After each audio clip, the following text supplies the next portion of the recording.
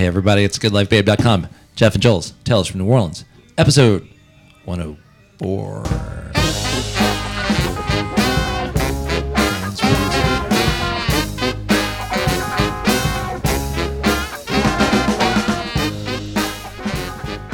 Hey, folks, we're back. It's goodlifebabe.com. Jeff and Joel's Tales from New Orleans.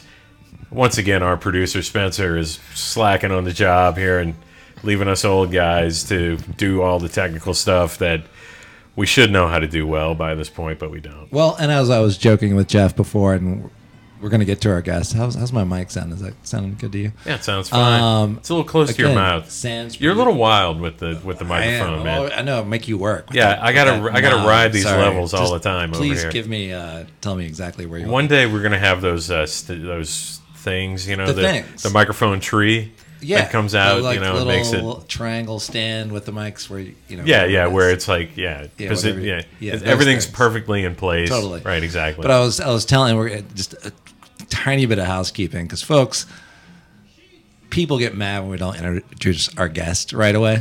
But I'm just gonna not do that. Right? I'm here. I'm just gonna say that like.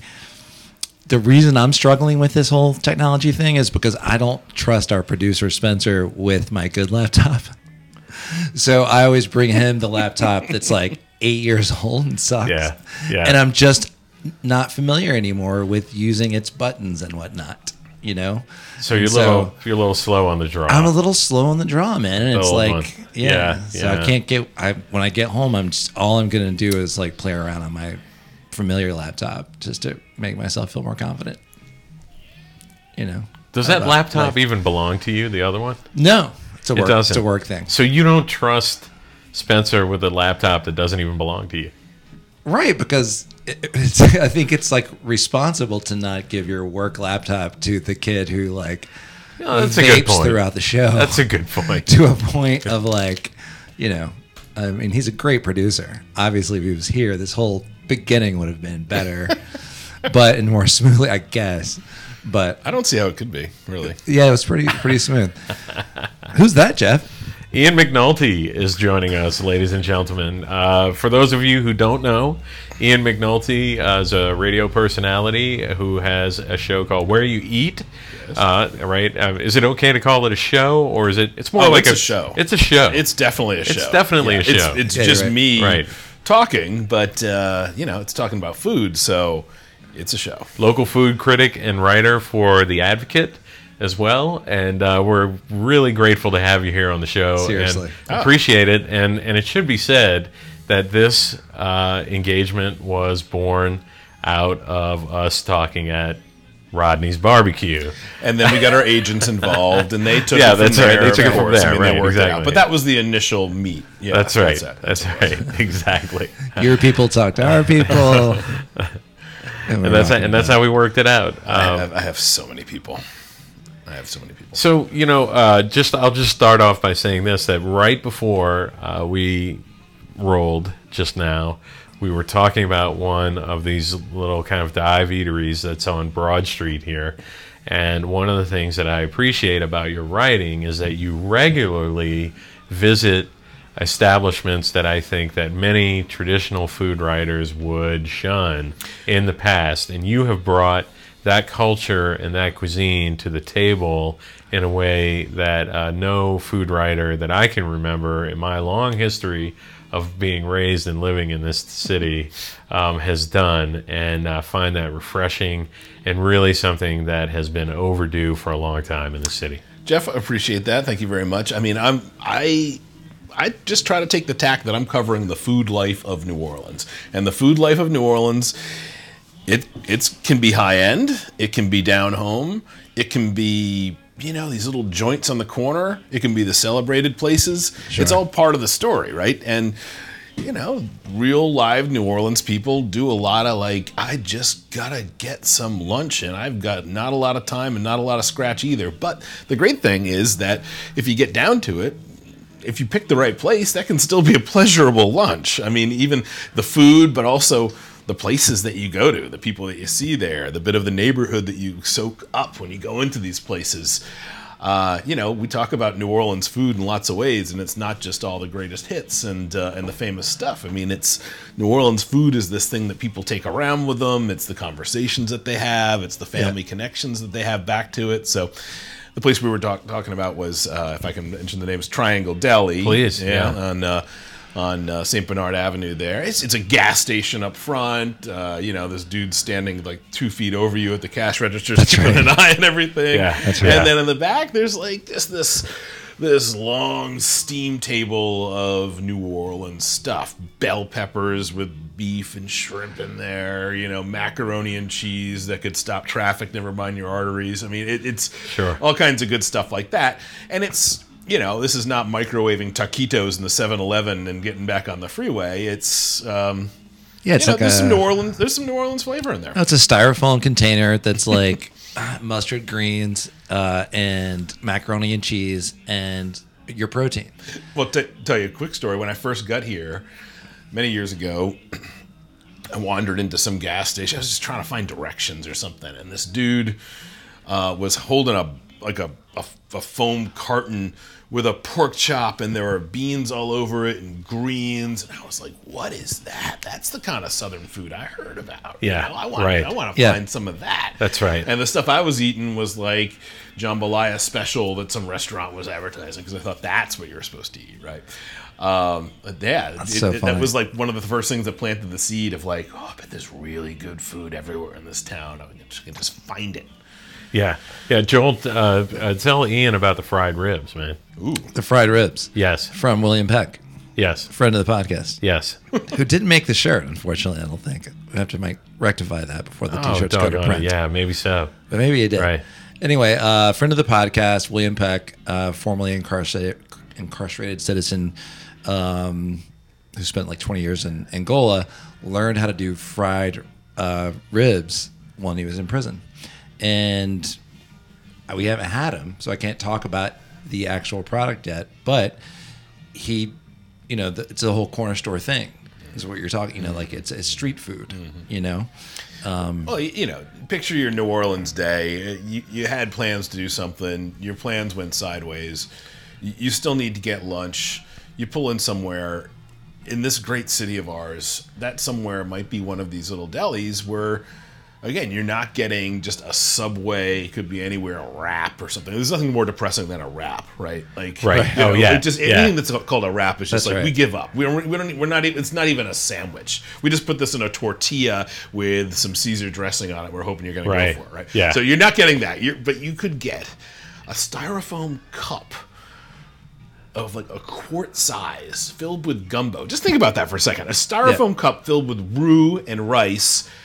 At least 2 different types of sausages, usually at a good place. Crab claws that you can't even eat. They're just in there for seasoning. Right. Shrimp, little tiny shrimp that they would never catch anywhere. That just are sort of harvested somewhere. Like, it looks like something that whales eat. But it adds like this interesting, briny, dark flavor That's to it. right. Yeah. And a Vietnamese lady is ladling this out of a tureen into a cup with a lid on it that you just put in your car. You can put it in your cup holder. That is something that, like, all across the Midwest, people would that would be illegal in some townships. Yeah, sure, of course. It would just be too much flavor, too much. There's no way you can take that and walk with it.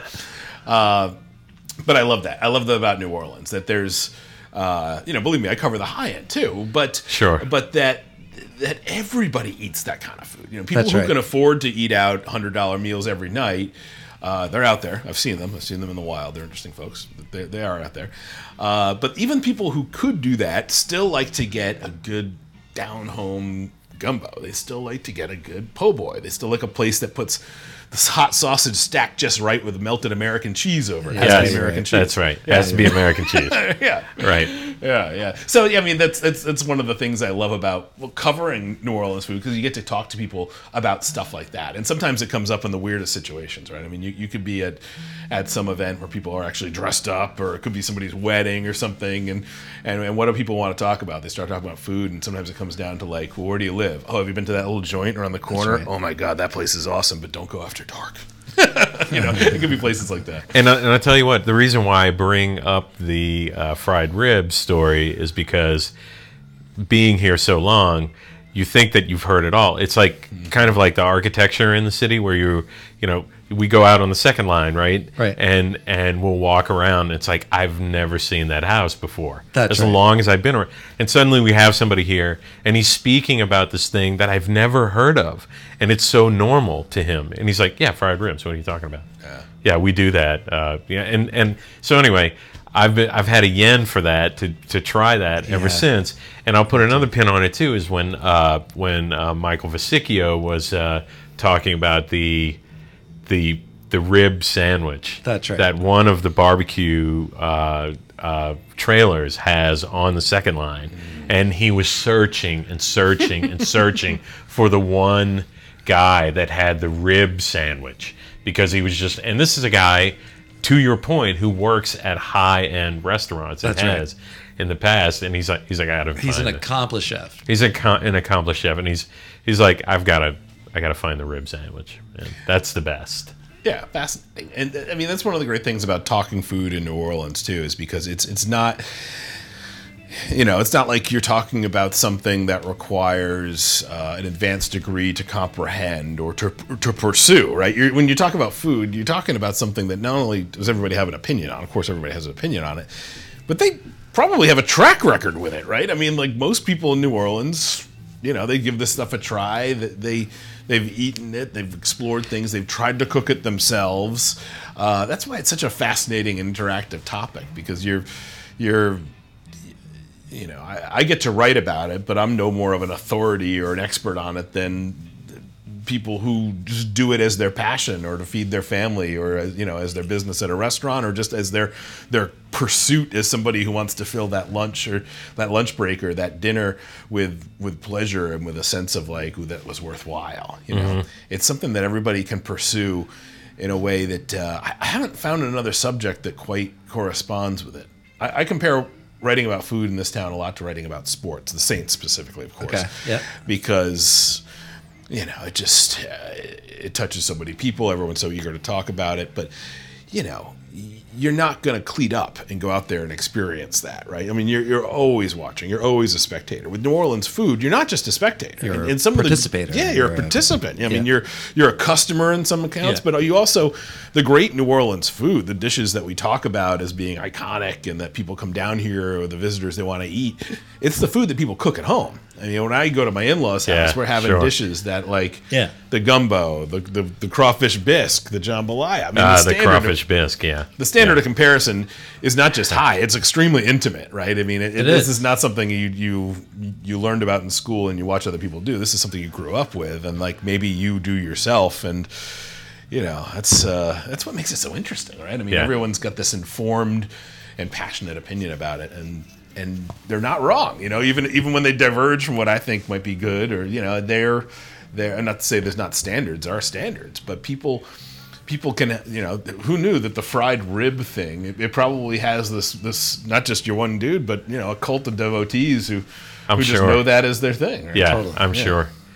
Well, if you heard him tell it, he was like, was it his brother or somebody that he knew was like making waves with this whole thing, with the fried rib thing, it's going to be it was really couched in a way that it was like, we're trying to penetrate the market of 3 or 4 corner stores. That's right. Like, this was the goal. Like, we're going to have about 4 of them that are going to have the fried ribs. That's right. And it's going to make waves. So I mean, there's that kind of stuff. And goes that's on. the market you're trying to penetrate. Stores. No, that's where he's trying to go. Whereas, right. I watched that documentary on Netflix, not documentary, that film called Founder, about McDonald's. Oh yes. Did you guys see this show? Oh yeah, with Michael Keaton. Yeah, kind of brilliant movie. It was really good. And just the opposite. Yeah. In terms of quality and market penetration. Sure. Goals and initiatives or whatever. Here it's like, if I can get to that one place over on St. Claude, I'm good. Yeah, right, exactly. I'll be cool. Yeah, it can be like that. That's for sure. That's another interesting thing about it too. Food is so high profile in New Orleans, and the restaurant names and the chef names can become quite acclaimed, right? And it is. People can make a lot of money in the business in certain areas, but a lot of it, even the more I spend time learning from chefs and learning about their business and talking about what they do and why they do it. It's a business that you have to love in order to put all that energy and risk into making it happen. I mean, I think restaurateurs and chefs have a lot of pride in having their own place and doing their own thing and running it in New Orleans, especially. But boy, you better love it, because you see the hours that people put into it, and we're not talking about big chains or restaurant groups, or there's guys out there who you think are pretty successful. You've seen them on TV, you've seen them on national TV, you see them on cooking shows and competitions, and the documentary crews have been into their kitchens, and like they're just hoping the gasket doesn't go out on their 20-year-old truck so that they can get back in. Sure. People are putting a lot into it. That's another thing about the scene here. It's there's a lot of people in it, and a lot of people love it, and there's room for more, right? There's always new stuff coming along, but it's tight, and the people who really are committed to it, they're doing it because they probably wouldn't feel sane doing anything else. Yeah, I think that's true. You don't see a lot of people leave the business, as hard as it is, as challenging as it can be, and decide, well, that was a good run, but I think I can make six figures doing this over here. You just don't see it very often. No, you don't. Right. I'm going to be a CPA now. Yeah. Like you said, the risk that chefs take, that to me is compelling. Yeah, well, from what I do, especially for the newspaper, you see restaurants start up. People are very interested in them. There's a lot of, especially the online media now, there's a lot of anticipation about the next new thing and the next hot thing and whatever, and they get terribly hyped, and in a way that they just didn't a few years ago. And it does put a lot of pressure on them to have this glorious debut. And boy, there's a lot riding on that, right? Like a business plan that may be years in the making. The physical build out can be months and months and months. And then you think about the things that you love about a restaurant that you've been into. It's this environment, it's textured, it's nuanced, there's a staff that clicks, and all that stuff doesn't exist when somebody first signs a lease on a place and moves in and discovers all the problems with the kitchen and everything else. So it's amazing how hands-on people in the restaurant and the food business in general have to be. For as glamorous as the documentaries and the Netflix series and the everything else makes it. Most of the people who are making their living in the business, they got their sleeves rolled up. They're changing shirts a few times a day, and when it gets really bad in the middle of the summer, they're probably changing their pants a few times a day too. Yeah, that's right. Yeah, no, it's definitely a gritty kind of enterprise. I mean, if you really, the documentary crews do a good job of taking out all of the flaws. They sure do. Yeah, focusing on the front of house. Can I just say something complete? Can I just say Gold Bond, everybody? Yeah, Gold Bond. It's your friend. Coming. It's our sponsor of the week. Cornstarch, is the big one. Yeah, these are New Orleans strategies for New Orleans living. Oh my God, I learned that, man, at Lost Love Lounge, man, early on. Because just moving around all the time and stuff, I was like, oh, I had the rash, man. I got the rash, man, several times. Sorry. That's what we're talking about. And you know what, Ian, you're new to the podcast. This is our live read of the week for our sponsor, Gold Bond. Everybody. Just found it. This is how we do our live reads, everybody. Who want to underwrite our podcast moving forward. This is how we do it. How are we doing with your brand? That's is it safe in our hands? Yes. Ian, how did you wind up coming to New Orleans, and what brought you here in the first place? Well, I was living back home where I'd grown up in Rhode Island, which, for your listeners who don't know, is on the North Shore. It's about 1,300 miles north of Mandeville, but still, it's it's geographically north of New Orleans, so it's on the other side of the lake. I was 25 years old and having a good time. Rhode Island is a cool place. I mean, it's I loved growing up there. It has an interesting culture. It's beautiful. But I was 25, I'd gone out of town for college. And in Providence or outside of Providence? Yeah, I went to school in Rutgers in New Jersey.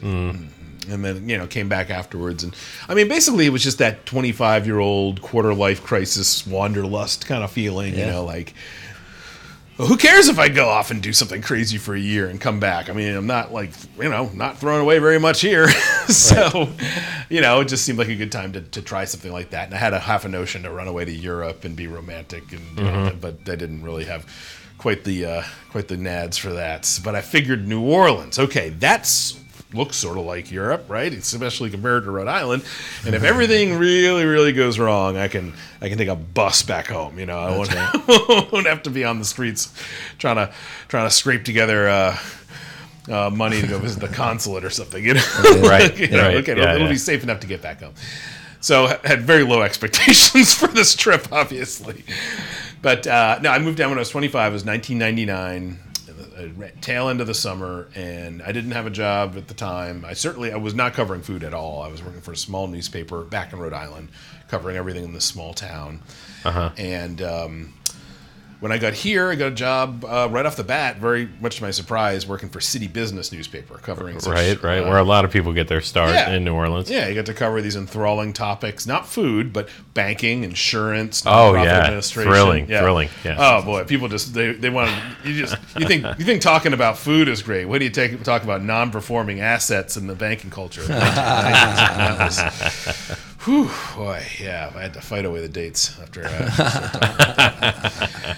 Not true. But I went on the side. I picked up a job writing about food for Offbeat magazine. Okay. I've been here for a couple years now, and I was trying to get to the bottom of this food thing, right? I mean, I'd seen some evidence of awesome New Orleans food, but I was very green. I didn't really know where to go. So I was obsessed with okay, everyone talks about New Orleans food. Where do I actually find it? Where do I find this good stuff that people are talking about? And, I made friends in the newspaper. They're telling me their favorite places. Oh, you got to go to Parasols, the roast beef. And, people take you under their wing. Totally. Like, you say you've never had a roast beef po' boy before. People are like, okay, this is our chance. Let's mold him, Right. that sort of thing. Yeah. You don't know the beautiful pairing of the barks and the come on. So it's actually a very exciting time looking back on it. But I managed to pick up this monthly gig writing about food, and it was not like today. It wasn't like covering restaurant openings and stuff. It was like once a month, find some topic about New Orleans food and write about it. And it was actually a really good place for me to learn some of the groundwork, and to meet people and get to know people. And it was always a side gig. It was a freelance gig that I did on the side while I was doing other,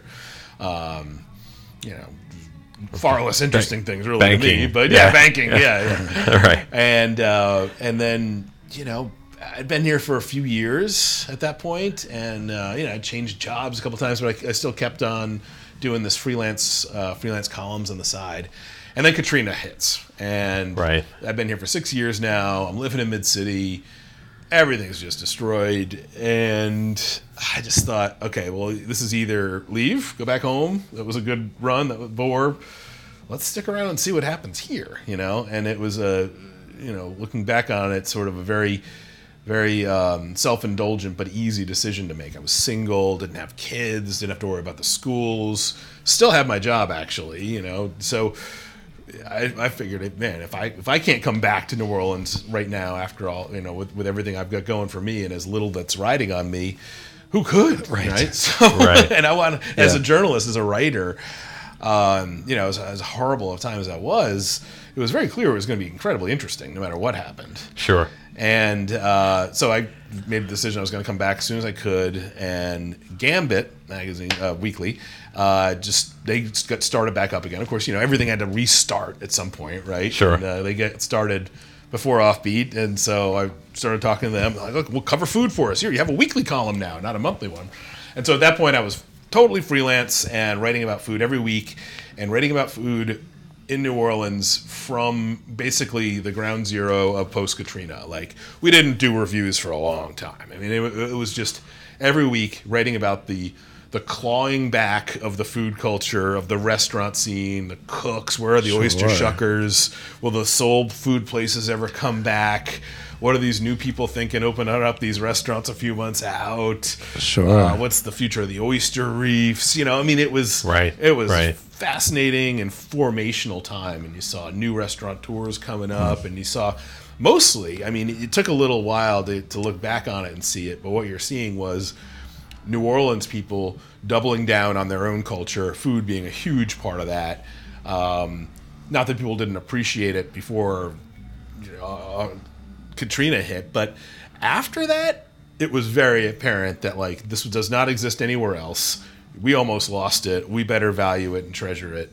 And I think that was a spark for a lot of a resurgence and reinterpretation of regional New Orleans stuff that started happening years down the line. But it was, that was a time when all of New Orleans culture was up for, well, is this going to restart? Right. Do we care enough to make this happen? We have to do it. I mean, talk about a gritty business, right? I mean, people had to get in there and actually do that and get everything going again.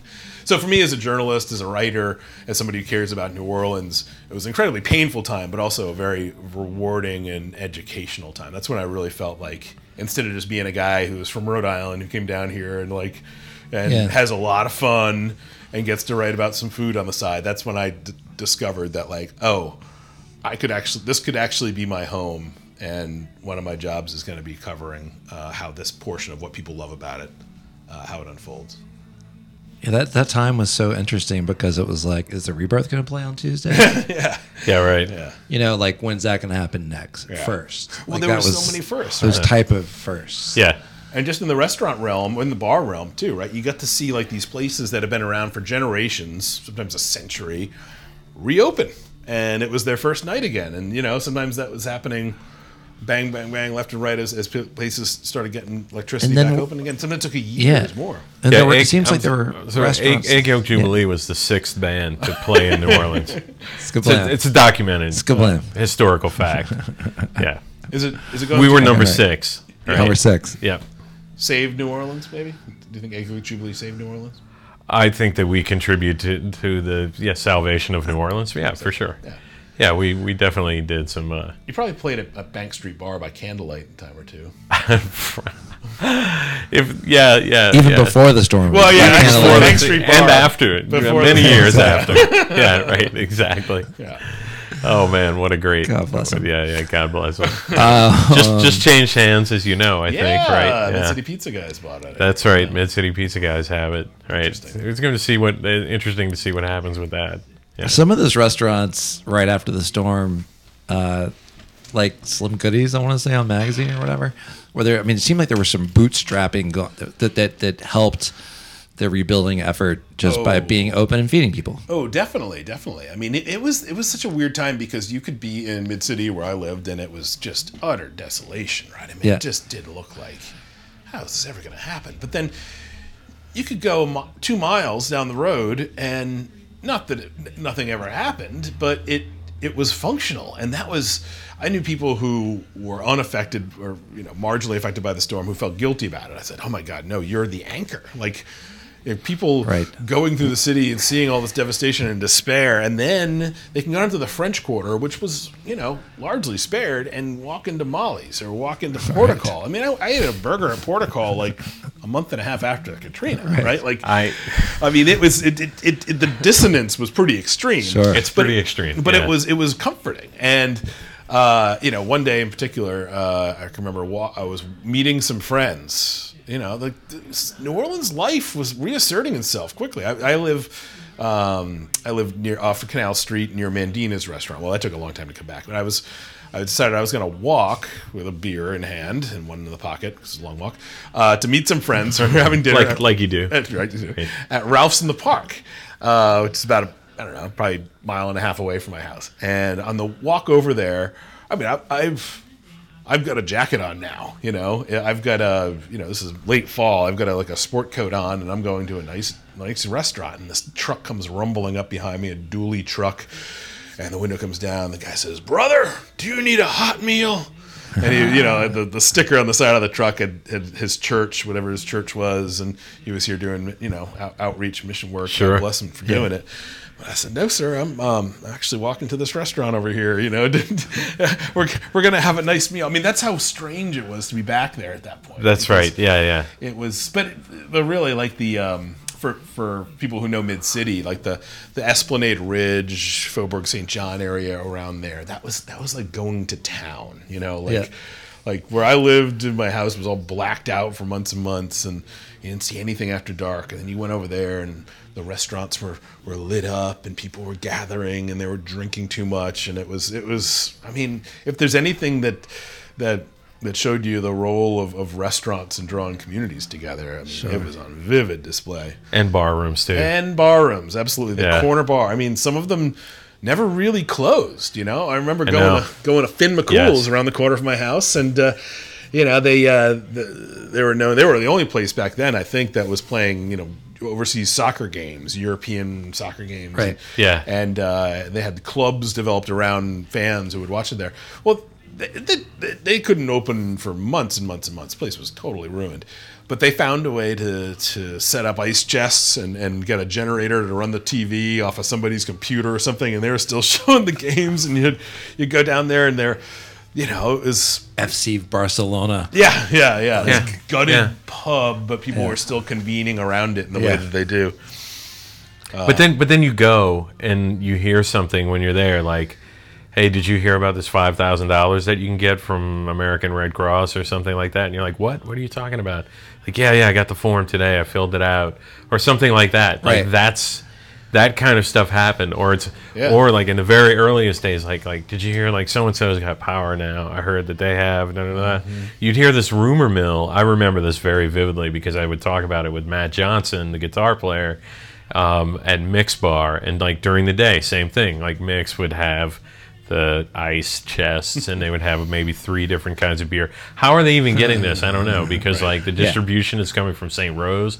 I don't know what the deal is, but they got, somehow they're like, the distributors are like, we're in the ice business now for like the next 5 to 6 months or maybe 10 years, you know, and that's how they got it. And they were open during the day, and at night maybe some places had candles, right? And you could go in, no air conditioning, anything, but you could get a beer, and you could meet up with some people and ask them like, what the heck is going on, man? Yeah, well, it was the old, you know, it was the old saloon, the trading post of information and ideas. Totally, you know, yeah. You got to remember 2005, and now I have to talk like an old timer here because it's back in 2005, 2006. Oh, see, Sonny, Facebook was just for college kids, but it actually was. You know, like Twitter didn't even exist. No, so none like of it did. People were MySpace. Yeah, I mean, there were these email chains, and like people would start a blog and like collect all the information. But the bars and the restaurants, I mean, they really served as these like these hubs. Oh yeah. Social enclaves where people would shoot the shit and pass information. The NOLA.com neighborhood threads. Yeah, you know, that was another one.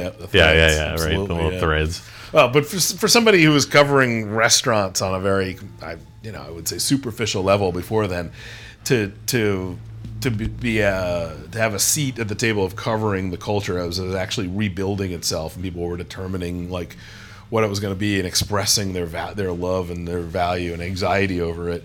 That was highly formative for me. I mean, that's when I discovered that I wasn't just writing about, you know, this delicious dish or this new hot place, but that there were these great stories behind it that permeated the whole city.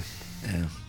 And fast forward 13 years, and you have a radio show called Where You Eat. Where You Eat. Yeah, that's on WWNO, the NPR affiliate here, and that's fun. It's the more I do this podcast, the more I think maybe this is the way to go. This is a lot more fun. Yeah. Right. I haven't had to stop and re-record anything. You know, that's what we're always talking about. That when we're finished doing the podcast, that this long format and the openness and how unstructured it is in a certain way, just allows people to tell the stories that they want to tell without time constraints, and that's kind of the beauty of it. But I'd have to say I do love being on public radio because it seemed like, maybe this is the people I know, but it seems like everyone listens to it, right? Everyone's got it on in their car. Sure. And let's face it, there's a lot of bad news out there, and especially lately. But when I get on, I get to talk about food, and you know, it's this produced piece that I try to drop on people. I'm usually talking about things they know. You know, I'm not lifting the lid off of any amazing culinary revelations for New Orleans people. You know, sometimes we reveal new things, or new trends, or new places, but it's always in the context of like, you live in this city where food matters, where we're talking about food and you're listening. to this guy that you probably never met talk about food, and you trust my recommendations, or you're interested in what we're saying, because it's that ever-present conversation. And I have had a byline in New Orleans for a long time, in print and online, but there's nothing like going on the radio and having people hear your voice, and to have that kind of connection with people. It's really kind of cool that people, you know, I have it too. I mean, I listen to the radio all the time, and the people that you hear who are even people who are telling you about the traffic where they're coming up, like you feel like you know them a little bit. No, it's cool. And look, if you're going to be in a produced sort of format, I think NPR is the place to be. You know, I mean, NPR produces great content that, as much as I love this format that we're doing now, which is, you know, kind of shiftless and shapeless. Shiftless and shapeless. And that won't be edited. Grammarless. That won't be edited. Yeah, I like the produced pieces from NPR. Sure, absolutely. You just made up a word, right? So we're not allowed to do that. So. Exactly. Yeah. You would have to re-record that. We get away from that. Yeah, we don't have to do that. Right. That's the beauty of the podcast format. Well, that was the producer. Everything has its merits. Shapeless, shiftless. So, speaking of something that you kind of touched on there, but we could elaborate on a little bit further and shifting gears a little bit. Shapelessly shifting. Shapelessly and shiftlessly shifting. Schaefer said that. So, what Schaefer Light? Do we have some of that? What is on the cutting edge in New Orleans right now, culinarily speaking, and who's taking ideas that are rooted in New Orleans culture and really shape-shifting them in ways that are like spectacular? Well, the interesting thing now is that you're seeing a lot more trends and tastes and styles that really that start other places and they arrive here very quickly, a lot faster than they ever did before. I mean, the knock on New Orleans always before was, well, the New Orleans food is great, but that's all you're going to get there. And, you know, they got some sushi and they got some Mexican, they got some barbecue, but it's, you know, all everybody really wants to do is this New Orleans food. And like, God, can we just get a deli? What do we have to do to get a bagel around here, right? Well, that's all changed, right? We for as much as people are embracing, like, I think, New Orleans regional stuff, the openness of ideas, the way that people can see things online, and the speed with which trends and styles travel now has meant that all of this stuff lands here a lot faster. So, like, you know, poke bowls were just something that people ordered at the sushi bar mispronounced on their trips to LA a year or two ago. And now there's like, well, take your pick. There's like poke wars out there. But that's probably not what you mean. I mean, I think it is interesting that we have a lot more diversity of flavors, and it's interesting to see which ones play out, which ones people stick with. And, you know, people are curious. They want to like try these things out. I am too. I think it's great. I think it's it makes the landscape pretty interesting when you can go and try not just one guy doing ramen, but find like, you know, 3 or 4 different places and who's doing it their way. Mm-hmm. It's not just like the one outpost, but like actually like Ethiopian. People are following these things and kind of competing on them. Yeah.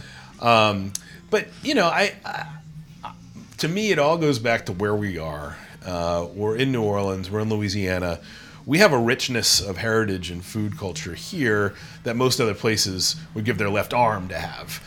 And while it's fun to and enriching, not just fun, enriching to have all these other different culinary influences come in, what interests me the most is ideas that take New Orleans and Louisiana roots and express them in different ways, or reconnect with what made them great to begin with. You know, in a lot of cases, stuff gets dumbed down or diluted through the years. Mm-hmm.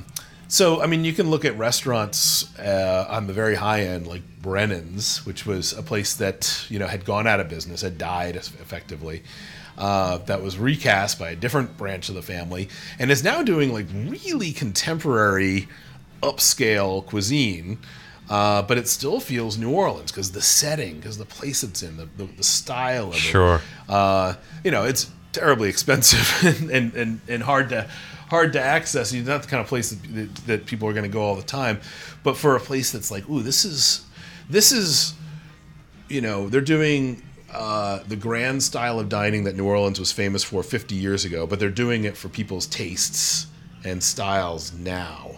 And they haven't lost the grand part of that, right? But they've kind of transferred it to be like, well, you can show, you can put on the big show, but it doesn't have to be stuck 50 years ago either. So right? I think that's pretty interesting. Can you give some maybe specific examples of like what they're doing over there? At Brennan's, yeah. I mean, they'll take Steak Stanley was one of the classic dishes over there, which was a steak and bananas. Yes. It was like flambéed bananas next to a steak. You're like, I don't know if this works. It was like a weird thing, and it was one of those. Well, I don't know. I really have no standard of comparison. I guess this is interesting. It's good. It's what they do here. Well, now there's that version of the dish is a steak, where the banana has been sort of turned into this subtly sweet, savory puree that's more of a sauce that goes along with it. It channels the essence of that idea, but look at the presentation is contemporary. You don't feel like you're eating a banana next to a steak, but it takes the ideas and makes them interesting. Like Right. There's no reason why Manchego cheese and Serrano ham from Spain can't be part of what people talk about when they talk about the Creole cuisine, because the Spanish had so much to do with it. You're in a building that was built by the Spaniards. Absolutely. Right. And they made it more accessible, frankly, because before it was, you went in, you did the breakfast at Brennan's, you paid a lot of money, you had a bunch of drinks, and the breakfast was really the time to go. Well, now when they redid the place, the bar is much more of a focal point. It's been totally redesigned, so now you can actually go in and just, maybe if you're not up for this lavish, expensive, long meal, you can go into the bar and have a drink and have you can eat at the bar if you want. But you can also you go in for their happy hour, or you get a small plate or something like that. You can access it in a way that like people of our generation and younger probably want to more. Duck in, give it a look. It doesn't have to be $100 hit, Right. But you can still have access to this place. They have a cool happy hour, like all that stuff would have been. Happy hours, man, are a great resurgence in this town, I think. And you mentioned the Hyatt earlier. I love going to Bourne because it's an easy, accessible thing for me to afford good food. Yeah, the restaurant happy hour is a great thing. They've certainly caught on. A few places really caught fire with them, and a lot more restaurants have picked them up. Some of them do them better than others, but yeah, if you can abide by the schedule, if you can get in early and do that up. I mean, I recommend them all the time during the holidays when people are trying to get together, but like they actually have dinner plans already. But okay, well, what if we meet at 4 downtown, and then we have to be at this thing at 6? Well, perfect, Exactly. And it tends to be, some of the bigger restaurants do a really, really good job with them, like the Brennan's restaurants, the Besh Group restaurants. Sure. They've made those signatures. But also, it's surprising. Sometimes these little places you didn't see coming will do great ones. Margie's Grill, one of my new favorite restaurants on Broad Street. Talk about, I talked about a high-end version of people on the cutting edge. Well, Margie's Grill is it looks like a hole in the wall. It's super casual. You order at the counter at lunch. But I love what they're doing with it tastes local. It tastes like the South. It's greens and okra and shrimp, but then they add all this Southeast Asian influence of instead of barbecue sauce, it's fish sauce. It's fermented shrimp. It's chili peppers, and they'll do like a meat and 3 format, but with all those like verdant, crispy, crunchy, crackling flavors. Yeah. They do a good happy hour, which is my roundabout way to get into that. Oyster bars. We live in a place where you can get oysters for so cheap, and then at happy hour they're cheaper still. I mean, I bring people from out of town to some of these places, and they're like, "Wait, what? How cheap is this?" Like, don't worry, I'll get this one. You get the next place, okay? Because I know where we're going next. It's not gonna be as cheap. Yeah, how is this 25-cent an oyster thing happening? Yeah. Whereas in DC or New York, I'm paying, or Portland, Oregon, paying $3.50 an oyster. Yeah. Oh yeah. Easily. For a little one. Yeah, for little tiny things. Yeah. That's what cheapskates call 3 figures. You know, they're counting the decimal points afterwards. Exactly. I like to keep my oysters 2 figures. Ian, let me ask you, man. Jazz Fest is coming up. Mm-hmm. What's your go-tos out there? Yes, I think I know what you're getting at there.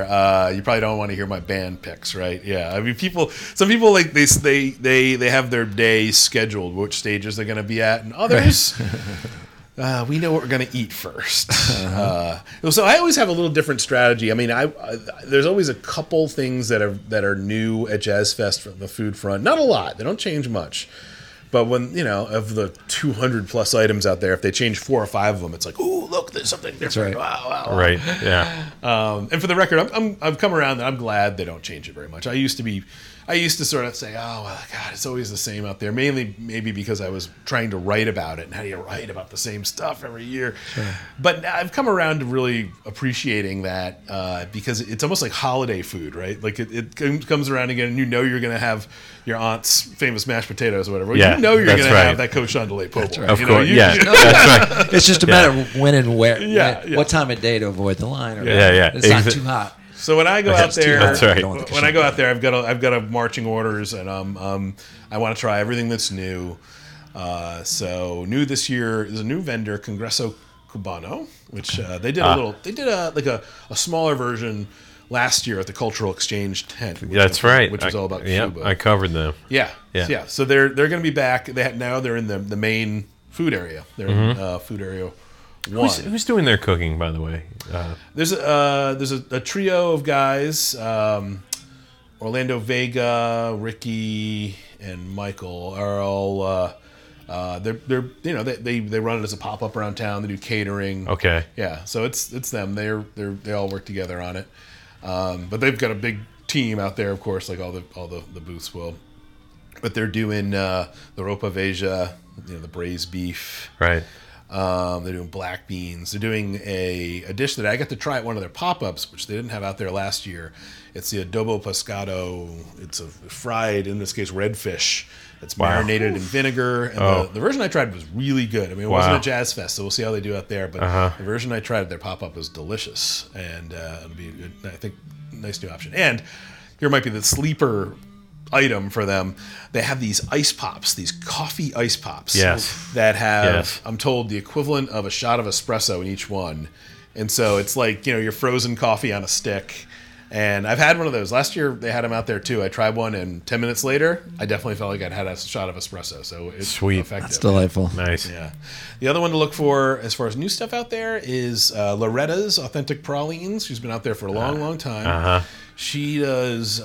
She's gotten pretty creative with her beignets. Yeah, she stuffs with crab meat. The crab meat beignet. Boy, it's delicious. That thing took off like wildfire. Yeah. At the end, everyone was like, "Where do you get that?"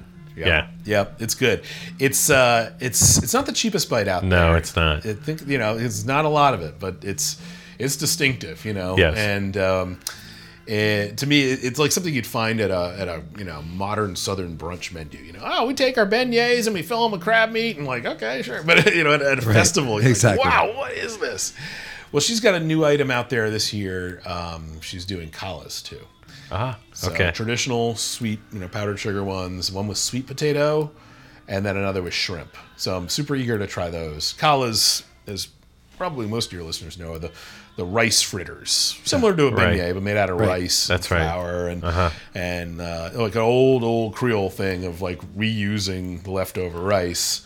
A long, interesting history in New Orleans of typically African American ladies who would sell callas on the streets back in the colonial antebellum days, even. And it was associated with the street vendors selling the pralines and the callas in the streets, and whereas pralines stuck around forever and beignets, our famous callas, almost went away. So it's rare to see them. So it's interesting that they're coming back to Jazz Fest. It should be interesting. That's great. And then the last new thing is Vaucresson Sausage Company, who've been out there forever. They've been out there since the very first one. Jazz Fest, right? Yeah. They've got the next generation, the sausage scion, Vance Vaucresson, will be out there. He's got an alligator sausage this year, making po' boys out of that. And he told me in a recent interview that they're making a platter. You can sample all of the different sausages: the hot sausage, the alligator sausage, the crawfish sausage, without the bread for people who don't want bread or just want to sample around the whole inventory of sausage out there. So he's calling it the gateway plate because that is, look, folks, if you're out there, you need to get the gateway plate. Yeah, the gateway plate. And hope it leads you down some rabbit holes. Yes. Beyond just that plate. But if we're talking about the stuff that I always keep on going back to, the crawfish bisque from Little Dizzy's out there, I think is terrific. Mm-hmm. I love that gumbo, that Prejean's gumbo. I mean, there's some good gumbos in this town. Is that the pheasant quail gumbo? Oh, yeah. I actually talked that's to terrific. A friend of mine who she'll remain nameless, but she admitted that even though she doesn't eat meat, she always gets that gumbo and eats around the meat. Just has the roux, because of course, no meat in that at all. Right? Yeah. Right. That's like I'm a vegetarian. I just eat pepperoni because it's on pizza. Right. Exactly. Yeah. So that one's always on the list, which is funny, right? That's such a Jazz Fest thing.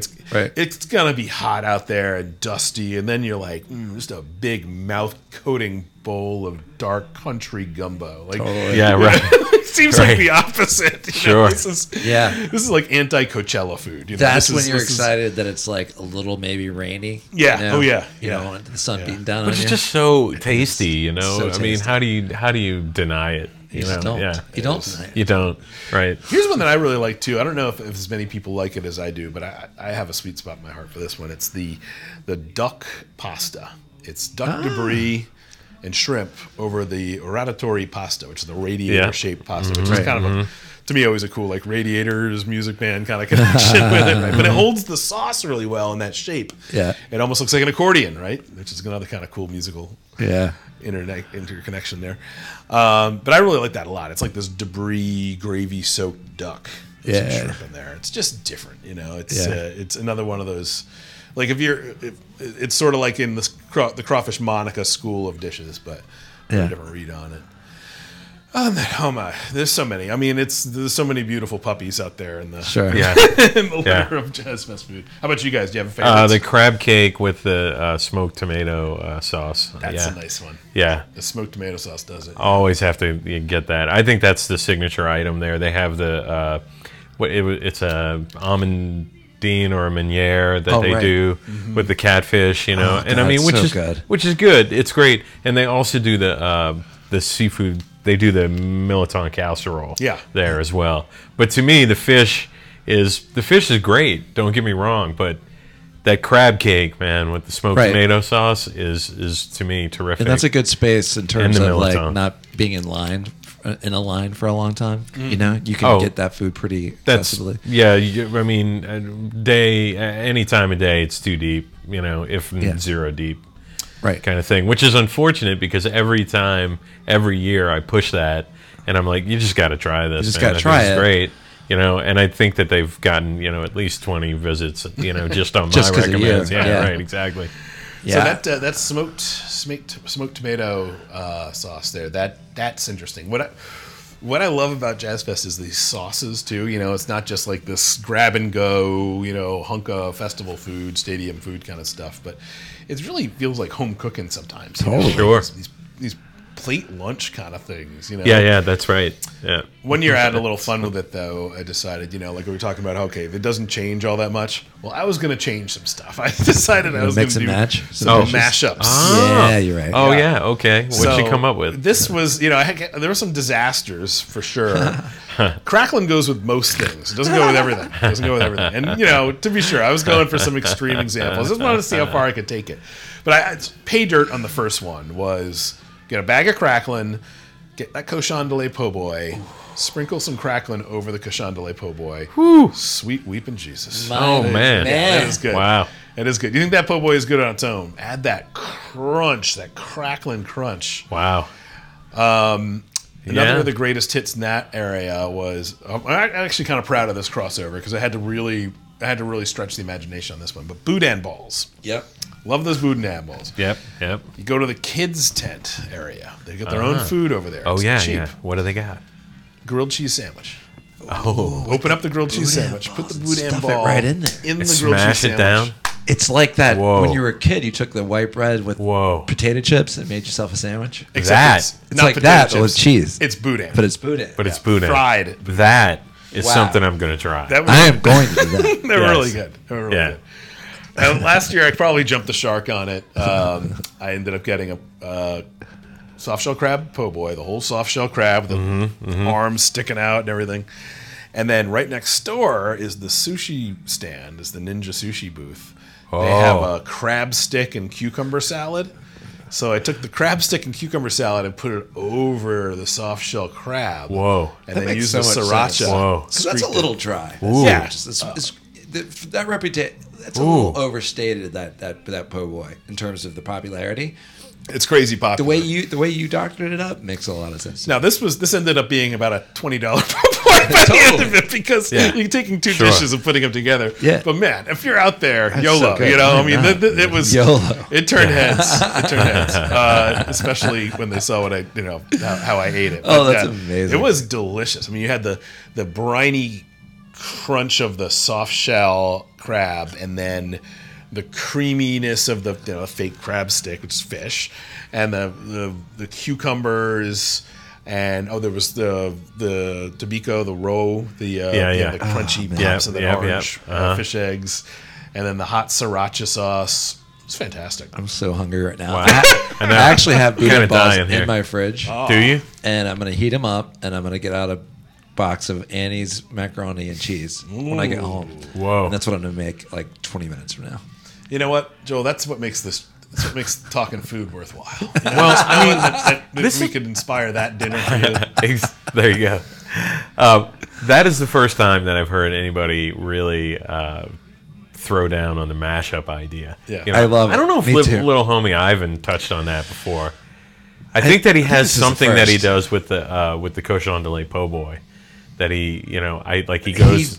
drinks 4 shots of vodka and eats the po' boy. No, I think he gets like the sauce from next door or Oh, he something might like do that. that. Puts Yeah, it on there. right. I don't know what it's something. He does a mashup. Yeah, he does some kind of mashup. But I've thing never with heard it, yeah. this like theory being thrown down the way we're talking. Well, this is that's application. that's of pretty some theory. high-minded, I think. Well, 'cause if, Exactly. if your Yeah. listeners inspired. are curious, I'm inspired. or if you're curious, and you can see we did the story last year, but we roll it out again for Jazz Fest time to inspire people. So it's on NewOrleansAdvocate.com. You can find it. Oh, you wrote about your mashups? Yeah, I did a story that's on great, it. man. Lots of photos. So it's out Lots in of the world. photos. Yeah, Yeah. it's out there. What I love about having a media personality on the podcast is you guys have the segues on lockdown. So we don't have to do a lot over here at Jeff and Joel's Tales from New Orleans. That's right.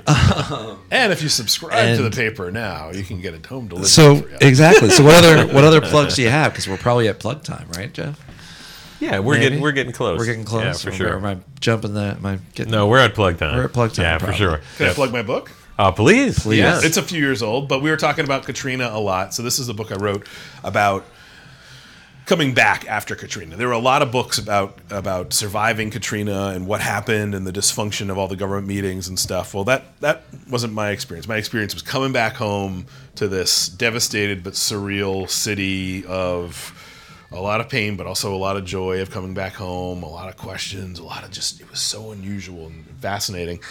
So I wrote a book about just the experiences of coming back during that period. So the first 6 months after Katrina, from basically when it hit to that first Mardi Gras, which I think was cathartic for a lot of people who were here. It's called The Season of Night, and it's in bookstores and Amazon and your library. So if you're interested in some of the stories that you've heard us talking about, I explore a lot of them in there, especially about the food and drink. Folks, that's great. if you're on Amazon, go and get The Season of Night by Ian McNulty. Yeah.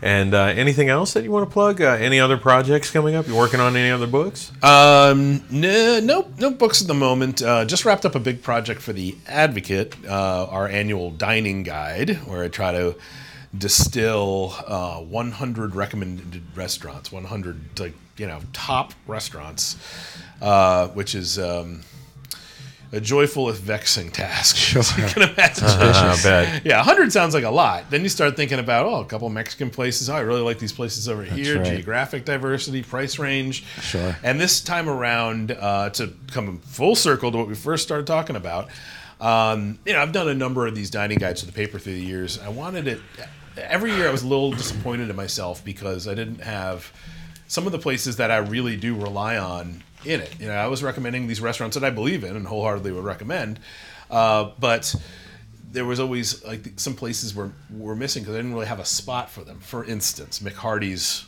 Chicken and Fish. Oh yeah, which is one of my favorite places in the entire city. Right. Well, it's a counter. It's not a restaurant. Right. But I decided for this go around, I'm going to expand the idea of restaurant to be about great food. Now, it doesn't. At the same time, I'm covering the big restaurant. Brennan's that we talked about is in there. At the high end. Sure. But I found a way to get McHardy's in there too, to get some markets that I really like, some little takeout joints, some little surprise finds. Yeah, that's great, man. A few more of the that's mom great. And pops, Yeah. Diving deep. So I had to cut some places that I usually do recommend, and I still would recommend them. But to have this 100, it's sort of like this. Okay, if I want to just hand somebody this and say, this is why I love eating in New Orleans and writing about it and talking about it. Right. This is 100 reasons. Well, it needs why. to be diverse, right? Yeah. As opposed to those elegant dining experiences or whatever. No, those are in there because we need them. Exactly, those are part of no, New but not Orleans. just those. Yes, exactly. But street food. And, Sometimes we eat in your car, and if you eat in That's your right. car, it can be good if you go to the right place. That's right. Yeah. And sometimes you go to Pal's on Friday Yes. to have the Thai pop-up. Wow, that's good. over there. Yeah, That's see, right. I didn't get pop-ups in there, but that'll be another area of coverage for sure. Pop-ups are by their nature a little hard to predict, but Pal's Lounge has been fantastic. That's been a pop-up incubator. Really has been. Yes. And It's been amazing. that Thai one is great. That's It's really good. that's up there. Yeah, for Yeah, sure. yeah. It's insanely good. It's insanely good. It's and the then best before that, Pad Thai I've had. the reason why I asked about who did the Cuban thing at the Jazz Fest is because the woman that did the tacos there last year for a while was there working when I videotaped at the Cuban booth at the Jazz Fest. And I saw her and I said hi. And whenever I see her, I lament the fact that she's not doing the tacos at Pal's anymore, because for a while, and I was pushing it on the podcast, I remember that I was like, these are the best tacos in New Orleans. And people can believe that because they don't think about, well, first of all, they can't wrap their heads around what a pop-up is sometimes. Sure. But also, when they finally do, it's like there's a stigma attached to bar food, and there doesn't have to be. That's right. And that stigma is really kind of, I think, rapidly going away because people like yourself are writing positive things about it, but also people just talk about it because the food is great sometimes. It's not always good. Yeah. It's not always good.